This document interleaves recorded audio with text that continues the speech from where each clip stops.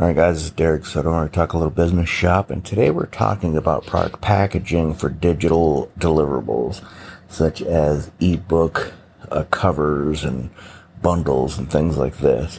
Now, some of the bundle packages have book boxes that look like they're open on one side, like they're curled up on one side. If you were to go to a store and see a curled up box, would you want to buy that? No, it looks used, open. You're going to look for a sealed box that's closed, okay?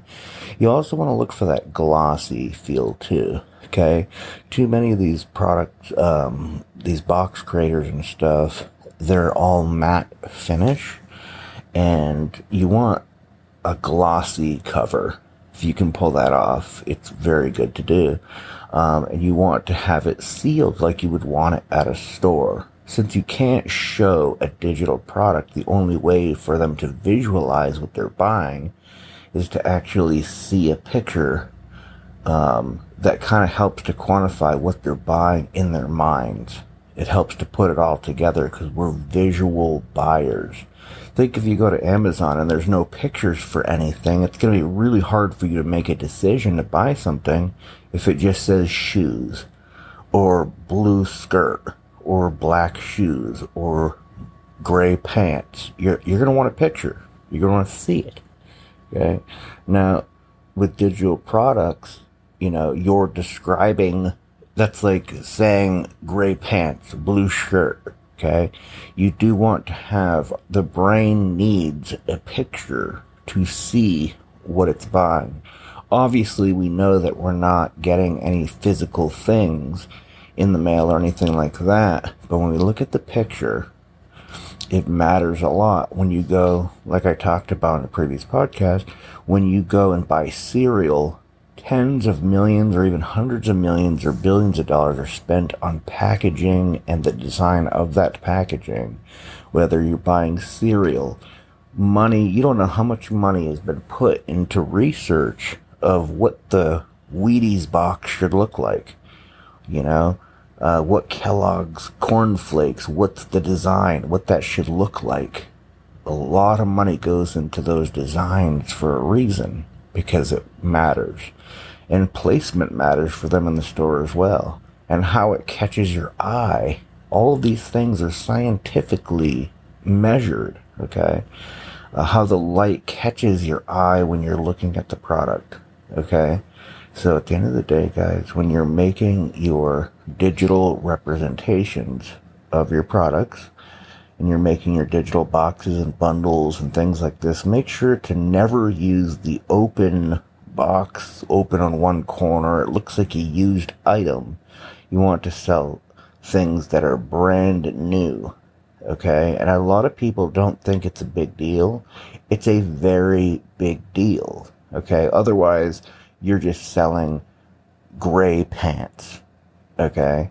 A blue shirt. Whereas if you can show them what they're buying, then it's going to psychologically fulfill and scratch that itch that the brain has. Now, this is subconscious and it's psychological, but it matters a lot. If it didn't, these multi-billion-dollar companies would not be spending hundreds of millions or billions of dollars on this. So at the end of the day, guys, even the colors of the boxes that you're using, the fonts that you're using, the logos and the designs that you're using in the box, they all elicit certain emotions.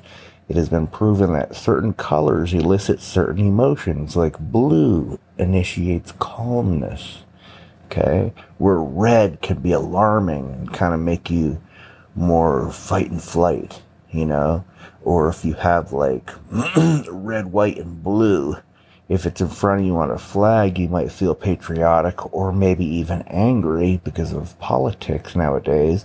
If you see it in your rearview mirror, you're terrified. Okay, so at the end of the day, you have to look at the different colors and do your research and see how each color makes the majority of people feel.